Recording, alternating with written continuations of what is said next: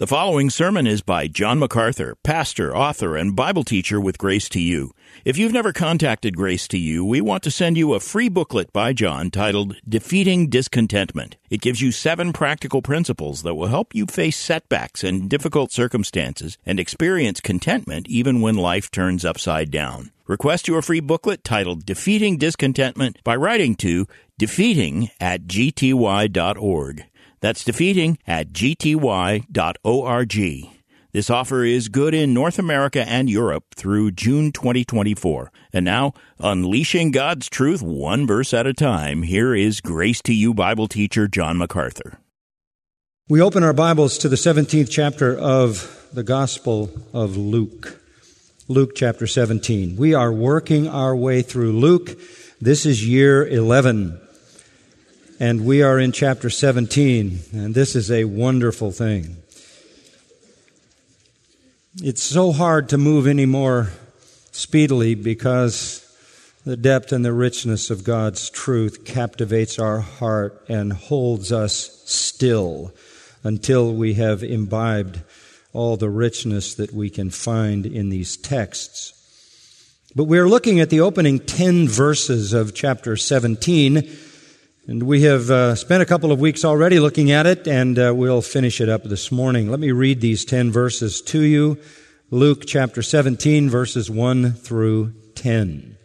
And he said to his disciples, "It is inevitable that stumbling blocks should come, but woe to him through whom they come. It would be better for him if a millstone were hung around his neck and he were thrown into the sea than that he should cause one of these little ones to stumble. Be on your guard. If your brother sins, rebuke him, and if he repents, forgive him. And if he sins against you 7 times a day and returns to you 7 times saying, 'I repent,' forgive him." And the apostle said to the Lord, "Increase our faith." And the Lord said, "If you had faith like a mustard seed, you would say to this mulberry tree, 'Be uprooted and be planted in the sea,' and it would obey you. But which of you, having a slave plowing or tending sheep, would say to him when he has come in from the field, 'Come immediately and sit down to eat'? But will he not say to him, 'Prepare something for me to eat, and properly clothe yourself, and serve me until I have eaten and drunk, and afterward you will eat and drink'? He doesn't thank the slave because he did the things which were commanded, does he? So you too, when you do all the things which are commanded you, say, 'We are unworthy slaves. We have done only that which we ought to have done.'" Upon the first reading of that passage of Scripture, you might conclude that these are some disconnected sections out of the teaching of Jesus that are hard to put together. But that would be a wrong conclusion. There is nothing in the record of Luke to indicate anything other than that Jesus said this sequentially as it appears in the text. And in a very typical fashion, as Luke many times does, he presents Jesus speaking to his disciples, interrupted by a question which redirects him to provide an answer. The heart of the matter is found in the warning in verse 3, where our Lord says, "Be on your guard." That very same Greek phrase is elsewhere translated on a number of occasions, "beware." And most of the time, when that is used by our Lord, it is in direct reference to the Pharisees and the scribes.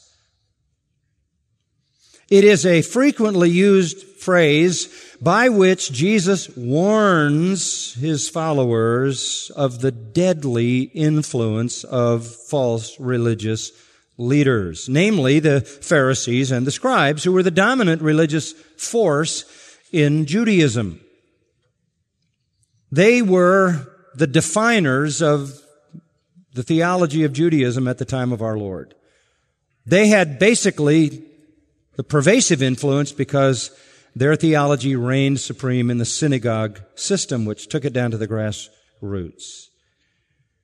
Though they were the religious leaders of Israel, they were producing not sons of God, but Jesus said they were producing sons of hell because of their heresy and their hypocrisy.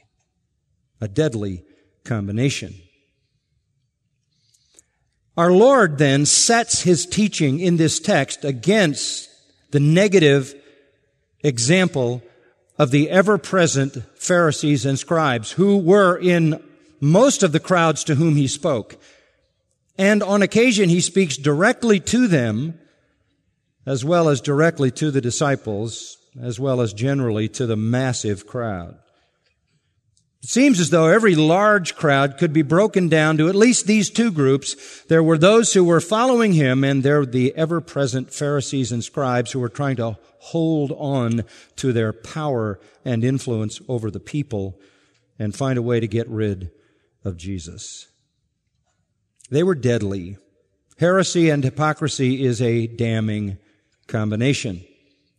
If there was one attribute that generally characterized them, and for that matter all false religious leaders, and for that matter all sinners, it is the characteristic of pride. Pride is that dominant sin, that motivational sin behind all kinds of sins. It is that sin that God hates most. It appears in the Old Testament at the top of God's hate list. It is the sin of pride that caused Lucifer to be thrown out of heaven along with all those angels who joined in his rebellion. It is pride that caused Eve to be thrown out of the garden along with Adam, who complied with her. Proverbs 16:5 says, "Everyone who is proud in heart is an abomination to the Lord. Assuredly, He will not go unpunished." Well, the Pharisees and the scribes had developed pride into an art form. And so in the last months of our Lord's life, as He trains true spiritual leaders in Israel, apostles and disciples, it is critical that they understand that what He is asking for is in exact opposition to what they're used to.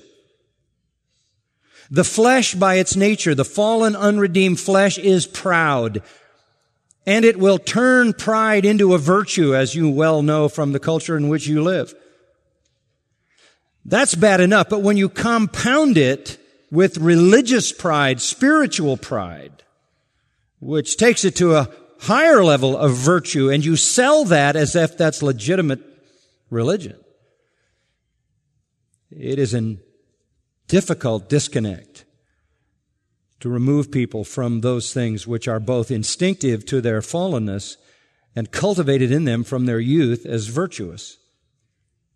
And so Jesus spends a lot of time teaching His disciples about humility, while at the same time they're having discussions about which of them will be the greatest in the kingdom. And even so audacious, a couple of them, to send their mother to ask Jesus if they can please be on His right hand and left hand.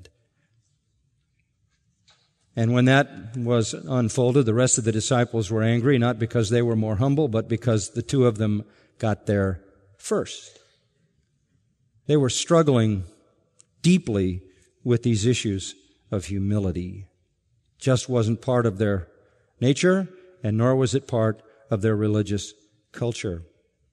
Matthew chapter 23 is a massive diatribe against the religious leaders of Israel that goes on and on and on. And it opens up by defining their pride and ostentation and hypocrisy. And then it has in its middle a long litany of damnation or curses against this kind of pride. Clearly, this had such influence, even on the disciples and the apostles, that it was a massive effort on the part of our Lord to undo it and to bring about a genuine understanding of humility. Show you how difficult it was even toward the end of His ministry. After 3 years of teaching them about humility, they are still arguing about which of them is going to be the greatest in the kingdom. This is about humility. Doesn't say humility here, doesn't use the word humility, doesn't use the word humble. But these are lessons about humility set against the backdrop of the evident, manifest pride of the Pharisees and the scribes. We've already gotten into this a little bit, and I'm not going to take time to go back over things. Suffice it to say that there are 4 elements of humility that appear in this text.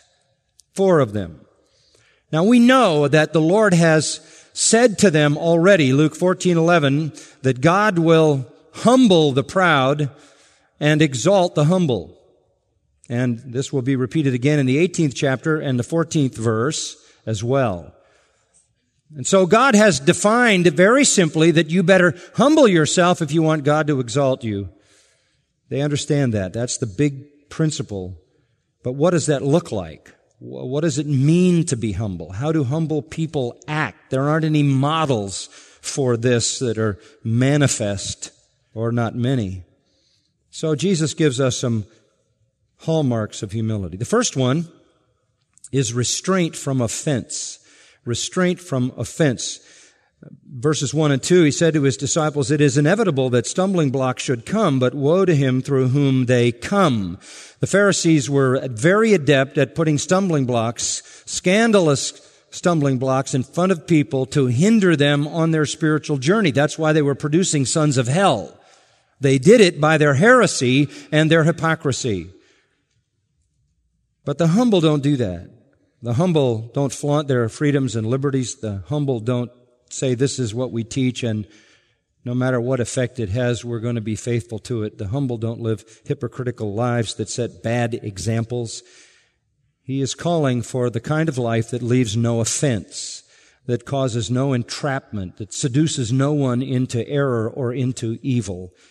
In fact, in verse 2 comes the warning, you would be better off to die a horrible death, having a millstone tied around your neck and to be dropped in the middle of the sea, than to cause one of these little ones, not children, not infants, not toddlers, but believers, these little ones who believe in me, it says in Matthew, in the passage that is very similar to this, the 18th chapter. It's a very dangerous thing to cause the people of God to fall into heresy and into iniquity. Humble people don't do that. Humble people understand they have a responsibility to the truth for the sake of others. They have a responsibility to spiritual integrity for the sake of others, to teach what is true as we have seen and to live what is right. The second thing, and we've already discussed it, is the humble are not only marked by restraint from offense, but readiness to forgive. Readiness to forgive. Another aspect of their true holiness is that if a brother sins, they rebuke him. If he repents, they forgive him. If he sins against you 7 times a day and returns to you 7 times saying, I repent, forgive him. They are known by their eagerness to forgive. They are magnanimous. They are merciful. They are gracious. They are forgiving even offenses against them 7 times a day, which is simply a way of saying endlessly, without limit.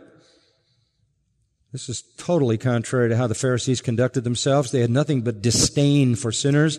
They wouldn't so much as go near the riffraff that accumulated around Jesus. The rabbis said even so much as to teach them the law. They kept their distance to carry on the masquerade of their holiness. They had no interest in them. They had nothing but contempt for them. They associated them with Satan. They were not interested in their repentance. They were not interested in offering them grace or mercy. Contrary to this, Jesus says, those who are humble are eager to forgive even those who repeatedly again and again and again and again and again sin against them. That's what humble people do. That's what lowly people do. They are magnanimously merciful, gracious, and forgiving. And in the first place, while they will not purposely lead someone into sin, they are eager to lead someone out of sin. Now that brings us to the final 2, that brief review. The third characteristic is so important. Humble people not only are marked by restraint from offense and readiness to forgive, but thirdly, recognition of weakness.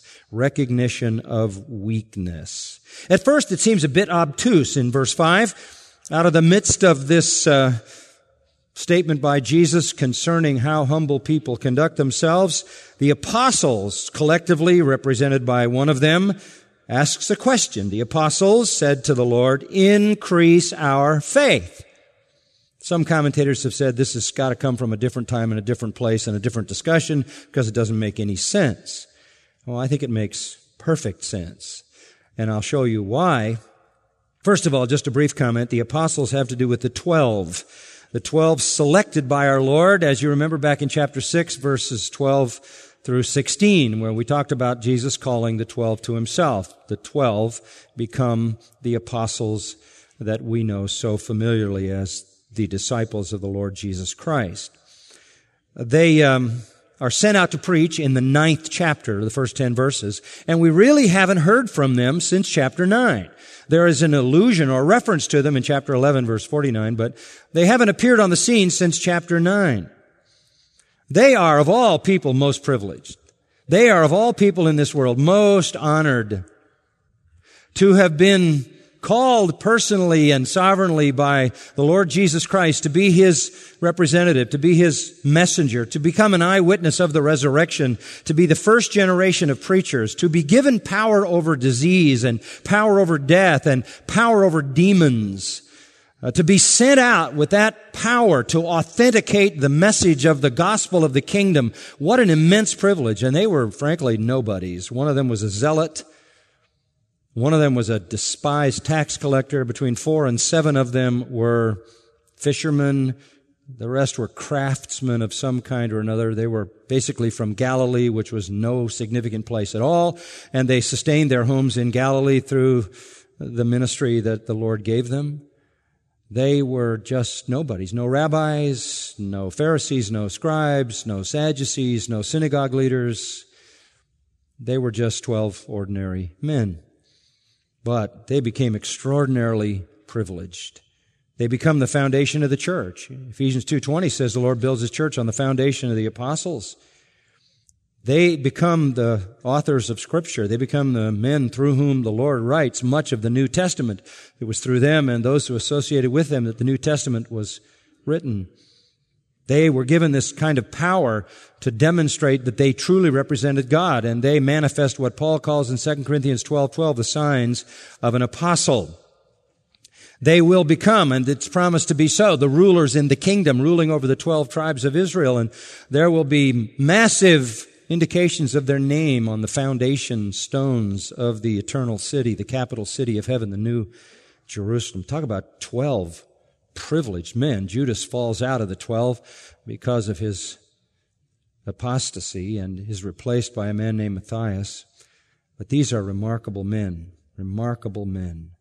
They had already begun to preach. They had already begun to see the power unleashed through their lives. But as privileged as they were equally human. Very, very human. In fact, 5 times Jesus said this to them, "O you of little faith." You wonder, how could someone who has had that experience, walking and being with Jesus, seeing massive display of miracles, even performing some, hearing Him preach, being taught by Him, nurtured by Him, discipled by Him day in and day out, preaching yourself, seeing the impact, negative and positive. How could one continue to have little faith? But they did. And here we are in the last few months before the cross, and their response to what Jesus just says is, "Lord, increase our faith." They're saying this is a huge leap. This is completely contrary to what we've always been taught. This is completely contrary to natural impulses. Living with this kind of care, never to teach anything that is in error, but always to rightly represent the truth so no one is harmed or hindered in their spiritual progress because they've been taught something that isn't right. To live your life in such a godly fashion that you never cause another person to see anything in your life that leads them down a path of disobedience, sets a bad example. Who can live like that? That is such a demanding standard. And then to be so merciful and so gracious, along with being so committed to holiness that you confront sinners, and no matter what they might have done to you repeatedly, you just continue to try to restore and restore and restore and restore, and you're just magnanimously forgiving them all the time. This is contrary to the normal, and this is contrary to the religious patterns that we've been taught. And they're essentially saying, I don't think we're up to this. Lord, you're going to have to give us more than we've got to live like that. And this, I tell you folks, is where the humble live. The humble live with a sense of their own inadequacy. This marks true saints. This admission of weakness, this honesty, this is Paul in Romans 7. I do what I don't want to do. I don't do what I ought to do. This is Paul in 1 Timothy chapter 1, where the apostle Paul says, look, I am the chief of sinners. You live with a constant sense of disappointment.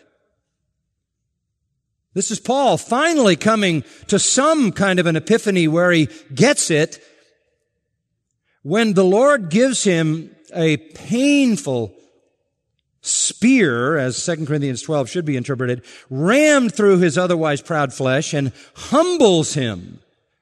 And in humbling him, Paul comes to the conclusion that he has now found the secret to power. For when I'm weak, he says, then I'm what?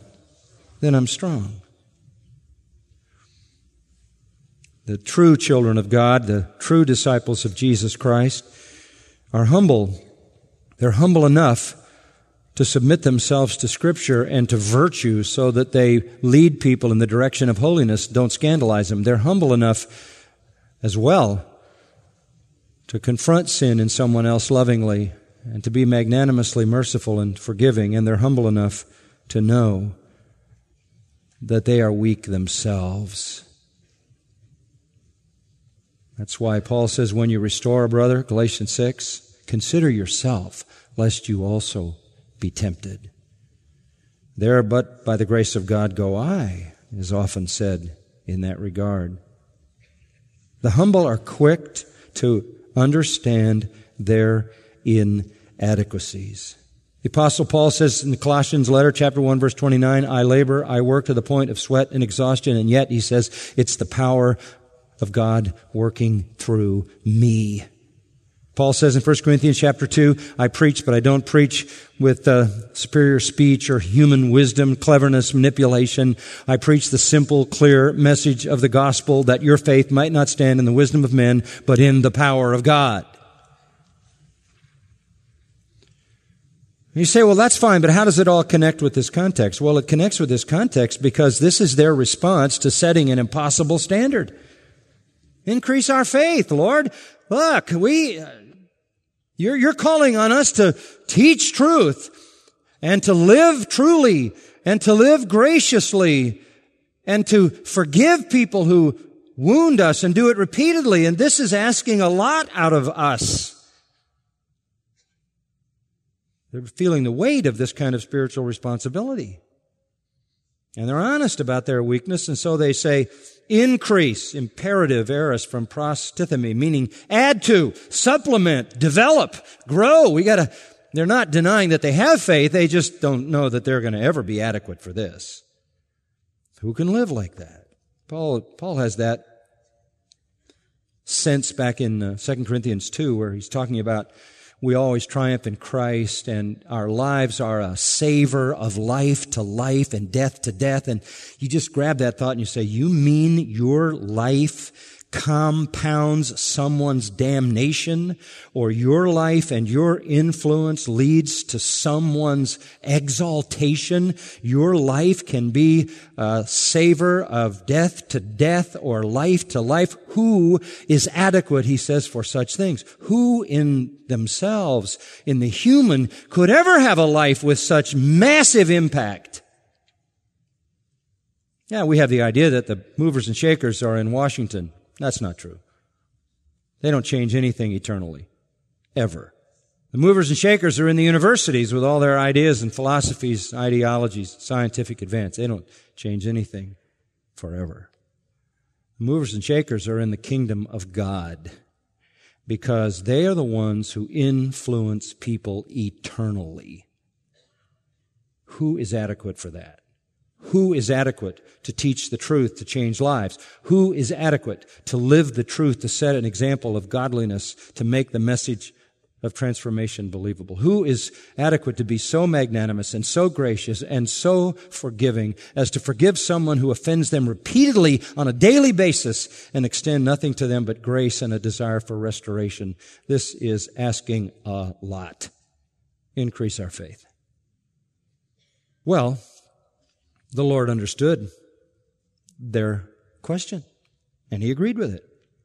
So He says in verse 6, if you had faith like a mustard seed, you would say to this mulberry tree, a couple of times He said this, only there was a mountain nearby, so He used the mountain as an illustration. Here He's standing by a mulberry tree, so He uses it.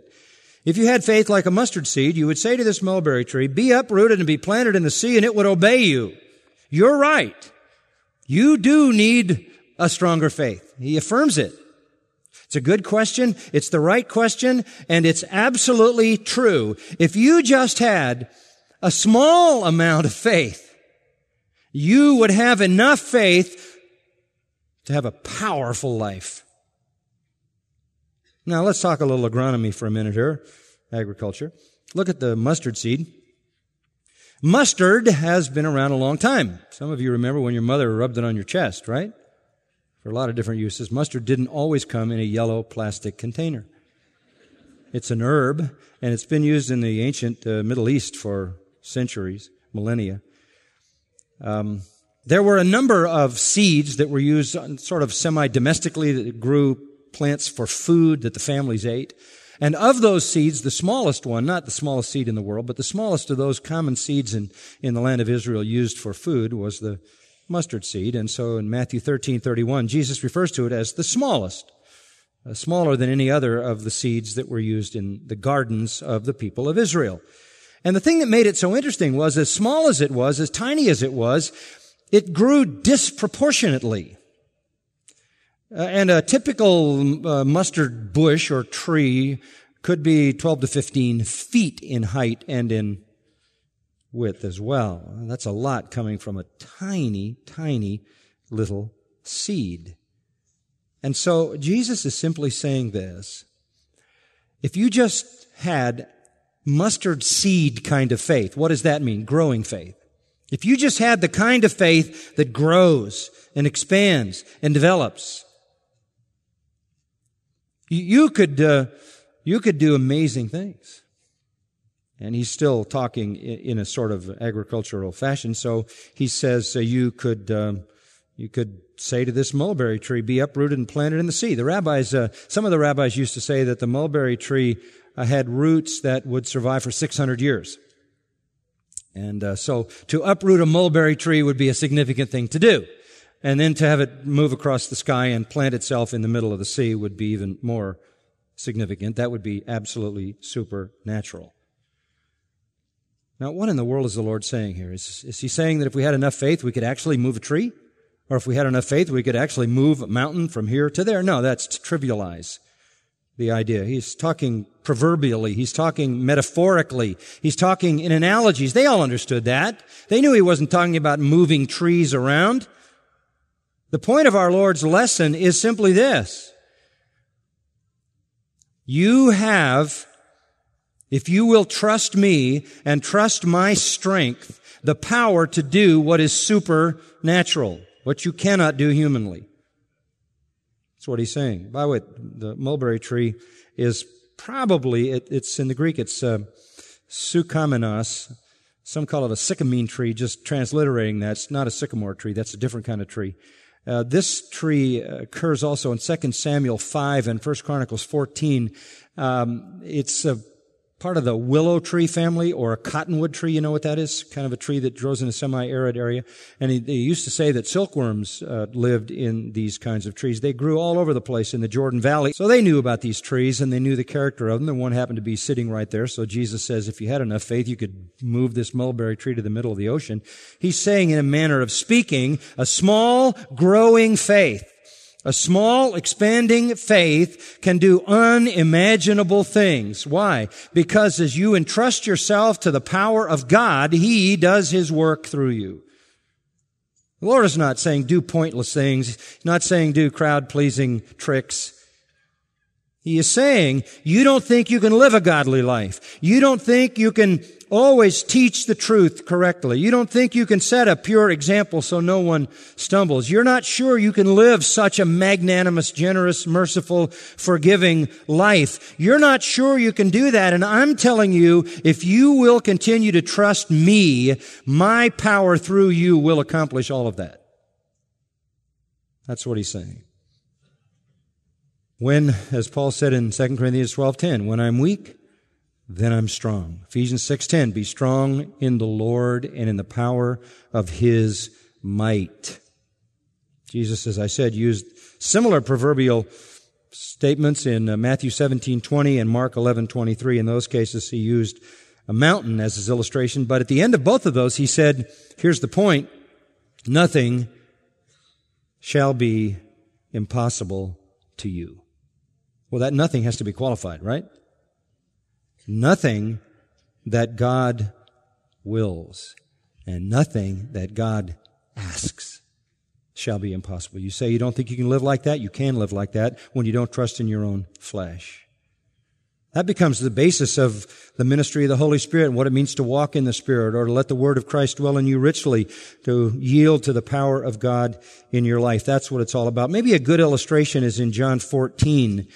John 14, and we won't spend a lot of time with this, but it's such a wonderful text. The disciples, the night when Jesus was betrayed, were struggling through all kinds of things, wondering about what their future was going to be like. So in John 14:12, Jesus says this, truly, truly, I say to you, he who believes in me, the works that I do, shall he do also. That's pretty shocking. You put your trust in me, you put your faith in me, and the works that I do, you will do. Further says, this is even more shocking, and greater than these, not greater works, not works is not in the original, and greater than these shall he do because I go to the Father. Not greater in terms of kind, but greater in terms of extent. You will be able to do things that change people's lives. As long as Jesus was on earth, His power was limited to His presence. Wherever He was, His power was expressed. Wherever the 12 were, their power was expressed. When the 70 were sent out, wherever they were, it was expressed, but it was confined to the land of Israel and no further. But when Jesus went to the Father and sent the Holy Spirit, the day of Pentecost, the explosion began. And we have not done greater works. You couldn't do greater works than the greatest work Jesus does. And the greatest work Jesus does is raise the spiritually dead, right? The greatest work is the work of regeneration, the work of salvation, the work of conversion, transformation, the new birth. That's discussed in John 3. That's the great work of Jesus. That's what He came to do, to seek and to save that which was lost, to bring salvation. That work is the greatest work that He did. We can't do a greater work, but we are used by God to do it at a greater extent. The limits are off, and we have been used, along with all the generations prior to this generation, to take the gospel to the ends of the earth, and to go those places, and to teach the truth, and to live the truth, and to live a gracious and forgiving life, to do all the things that seem impossible. We do them because when Jesus went back to heaven, it says, if you follow the text, I will ask the Father, He'll give you another helper that He may be with you forever, the Spirit of truth. Jesus goes back, He sends the Spirit comes, and we are now empowered as we entrust our lives to the power of God and the indwelling Spirit. We can do everything that He asks. And that's what it says in John 14, whatever you ask in my name, I will do it, that the Father may be glorified in the Son. In my name means consistent with who I am, consistent with my will. What are we saying? We're saying that the disciples are honest. They're humble enough to say, this is beyond us. This isn't natural. This isn't what we've been taught. How in the world are we going to live such lives? How are we going to exist at such a high standard? How is that possible? How can we live a life that doesn't cause people to stumble at all? How can we be so generous and magnanimous when harmed? How can we live that way? And the answer comes, if you just put your trust in me, I will empower you to live that way. You can go forward boldly to do my will, to do whatever I have commanded you to do, as Jesus says in Matthew 28:19 and 20, and I will give you the power to do that. Now unto him who is able to do exceeding abundantly above all he can ask or think, according to the power that works in us. Ephesians 3:20, 21, even that power which raised Jesus from the dead. So we come into the world and we are the powerful people. Through us, the truth is proclaimed. Through us, godliness is manifest. Through us comes illustrations of grace and forgiveness and mercy and compassion and sympathy with sinners. God uses all of that as means by which he works his powerful saving work. So in our weakness, we are enabled to do these things. Who is adequate humanly for such usefulness? Who can have a life that matters so much? So we humbly acknowledge our weakness and trust fully in our Lord's power to enable us to do his will in our sanctification, as we were enabled to do his will in our justification. A final point. Humble disciples are marked by restraint from offense, readiness to forgive, recognition of weakness, and finally, rejection of honor. Rejection of honor. And to some people, verse 7 seems a little obtuse. All of a sudden, Jesus tells a parable. But which of you, having a slave plowing or tending sheep, will say to him when he has come in from the field, "Come immediately and sit down to eat"? But will he not say to him, "Prepare something for me to eat, and properly clothe yourself, and serve me until I have eaten and drunk, and afterward you will eat and drink"? He doesn't thank the slave because he did the things which were commanded, does he? Isn't that an interesting story? Now, there's something you need to know about the Pharisees in case you didn't know it already. They love to be honored. It was really important to them that they be honored, that the people give them honor. It tells us in Matthew 23:5, they did all their deeds to be noticed by men. They broadened their phylacteries. That's the little boxes that had the Deuteronomic statement about the one God on it. They lengthened the tassels of their garments. They just tried to look religious. People still do that, wear silly religious garb to leave the impression of otherworldliness and holiness. They love the place of honor at banquets, the chief seats in the synagogue, respectful greetings in the marketplace, to be called teacher, to be called father, to be called leader. They love that stuff. In fact, the 20th chapter of Luke, we'll get to it, beware of the scribes. Same language exactly as be on your guard, who like to walk around in long robes and love respectful greetings in the marketplaces, chief seats in the synagogues, places of honor at banquets. They wanted all that honor. And that's completely contrary to the followers of Jesus Christ. Along with the recognition of weakness and trust in God's power, there comes a danger. As God begins to use you, as you live a life that honors him, as you teach his word faithfully, and as you set an example of spiritual life, and as you exhibit grace and mercy, you, because you're still fallen, and so am I, may begin to think to yourself that, I'm not doing half bad at this thing of Christian living. My life's having a profound effect. Through me, somebody came to Christ over here, and somebody came over here, and I've been teaching the truth, and people are loving that, and my life is sort of in order, and I'm glad for that, and I was real kind to those folks, and aren't you impressed, God? The transition's pretty clear to me. It's easy to get to the place where you become arrogant about your spiritual progress. Is there anything uglier than that? Spiritual pride, any greater failure to understand that everything is by grace? And so Jesus puts the protection on the backside of this whole thing. When you begin to be useful to God and you begin to see the power of God flow through your life, there's going to be a temptation by that fallen nature that's still there, that unredeemed humanness, to make you feel like you're doing really well and God ought to be thoroughly impressed with you. And of course the Pharisees, they wanted people to be impressed with them because they were sure God was. So Jesus addresses this with a very simple story.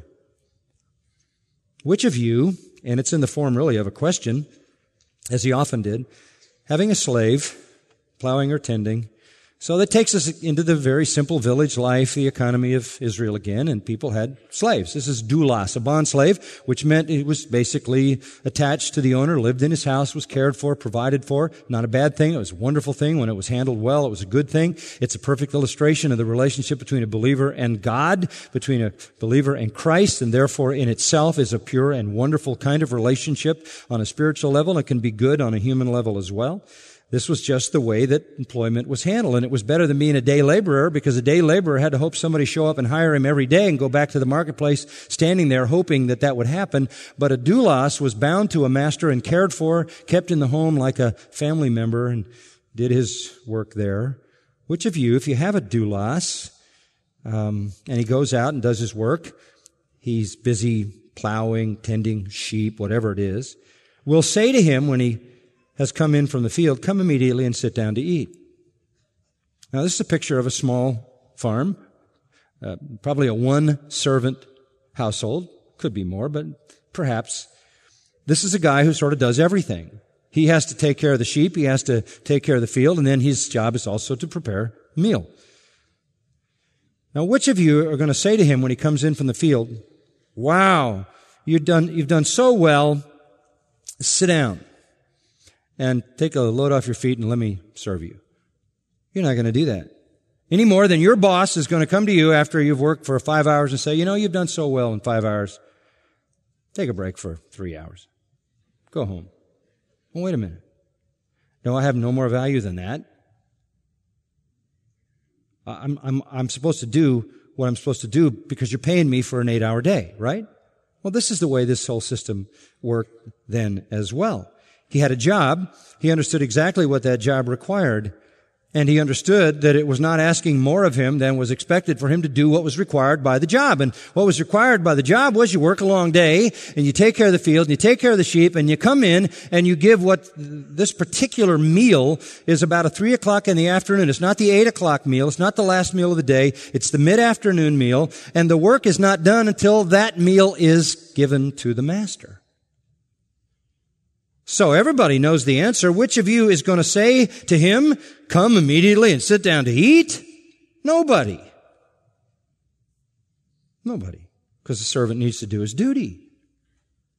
So verse 8, he says, will he not say to him, prepare something for me to eat? That's part of your responsibility. And properly clothe yourself and serve me. Don't come in here with smelling like sheep and dirt. Go clean up. Get me something to eat while the master's caring for whatever he's caring for, and I'll eat and drink, and then your day is over, and afterward, you eat and you drink. Verse 9, he doesn't thank the slave because he did the things which are commanded, does he? That's just an interesting thing, isn't it? They're all rhetorical questions that don't need an answer because everybody knows the answer. Nobody is going to tell the guy that he doesn't have to finish the day's work. They all understand that he is going to say, feed me, and then come and eat. They all understand that he's not going to thank, that's the word charis, grace. He's not going to favor this guy especially because he hasn't done anything special. He's not a volunteer. He's an employee, and he's done what he's paid to do. Kenneth Bailey, who's done so much great work in studying the life in the villages of the ancient Middle East and even modern Middle East, writes this. In a technological age with a 40-hour week, powerful labor unions, and time and a half for overtime, the world of this parable seems not only distant but unfair. After a long, hard day in the field, such a servant surely has earned the right to a little appreciation, some comforts, and a few rewards. But Jesus is building on a well-known and widely accepted pattern of behavior in the Middle East. The master-servant relationship, in its ancient and modern expression, implies acceptance of authority and obedience to that authority, and it's a matter of honor. Yet the outsider needs to be sensitive to the security that this classical relationship provides for the servant, and the sense of worth and meaning that is deeply felt on the part of a servant who serves a great man. These qualities of meaning, worth, security, and relationship are often tragically missing from the life of the modern industrial worker with his 40-hour week. The servant offers loyalty, obedience, a great deal of hard work. But with an authentic Middle Eastern nobleman, the benefits mentioned above are enormous. And as I said, this is the mid-afternoon lunch, and so the workday is not really over. Bailey goes on, certainly no one in any Middle Eastern audience could imagine any servant expecting special honor after fulfilling his duty. The master is not indebted to him for having plowed the field or guarded the sheep. We're not even dealing with harsh hours imposed by an unfeeling master, but rather the normal expectation of a relatively short day's chores. And so everybody knows that he just did what he's supposed to do. Jesus applies it in verse 10. So you too, when you do all the things which are commanded you, say, we are unworthy slaves. We've done only that which we ought to have done. Don't pat yourself on the back and think that God's really impressed and that He owes you some special favor. You get your reward in heaven. We're not talking about doing something to please men here. We're talking about assuming that somehow God is in your debt. You don't thank the servant for doing what he's supposed to do. And when you and I have done everything we're supposed to do, we're not worthy of some special merit as if God is now indebted to us. This is all about grace, and the fact of the matter is, no matter what we've done, no matter how well we've done it, we have never been able to do what God is worthy of, so we are unworthy servants, right? I hate all these honors and awards and plaques and stuff.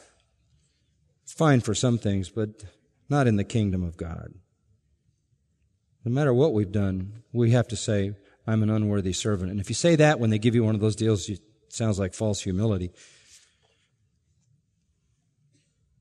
This is all about humility. Humble people reject honor. They know they're not in God's debt. They know they're still living under grace.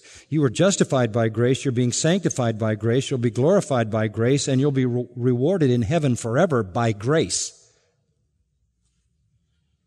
Never do we merit anything God gives us. And the flip on this is as we noted earlier in the Gospel of Luke, you remember when Jesus brings us into His banquet and our labors are done, He sits us down and He serves us. That's totally against the grain of their expectation. But that's going to happen in heaven. That's in our heavenly reward. As long as we're here in this life, we can never do what God deserves. And it is a wonder of wonders, as Paul says again in 1 Timothy 1, that God has chosen to use me who am the chief of sinners. The humble never forget that reality. When we serve God, we serve Him in an inferior way. And never do the humble imagine that they have served God so well as to somehow have impressed Him and obligated Him to give us some special honor as if He is in our debt. It's ludicrous. And so Jesus is calling for a kind of life that is just so far away from the Pharisaic example. And we are called to this life today. Humble, so as to always submit to Scripture in doctrine and practice, never then to lead anyone into error or sin. Humble, so as to always forgive those who sin against us, no matter how many times. Humble, so as to be aware always of our own weakness and have a growing dependency on the power of God. Humble, so as always to recognize that even our best service falls far short, and we are unworthy servants who have only done what we ought to have done, and hardly even that. Ascribing all God's gifts then to grace. Humble yourself like this, and you will manifestly demonstrate that you are a true child of God, and one day God will exalt you, and the Lord will seat you at His table and serve you. Father, we thank You for Your word. We thank You for the helpful, necessary, impactful insights that the words of Jesus bring to bear upon our minds. May we truly humble ourselves, knowing that You give grace to the humble, but You resist the proud. Thank you, Father, for your precious word. We believe it. May we apply it. In Christ's name, amen. You've been listening to John MacArthur, Bible teacher with Grace to You. For free access to all of John's lessons and a listing of study Bibles and books available for sale, visit Grace to You's website at gty.org. John MacArthur and Grace to You reserve all copyright protection under applicable law. Our copyright policy is available at gty.org, and it includes instructions for and limitations on duplicating this digital file.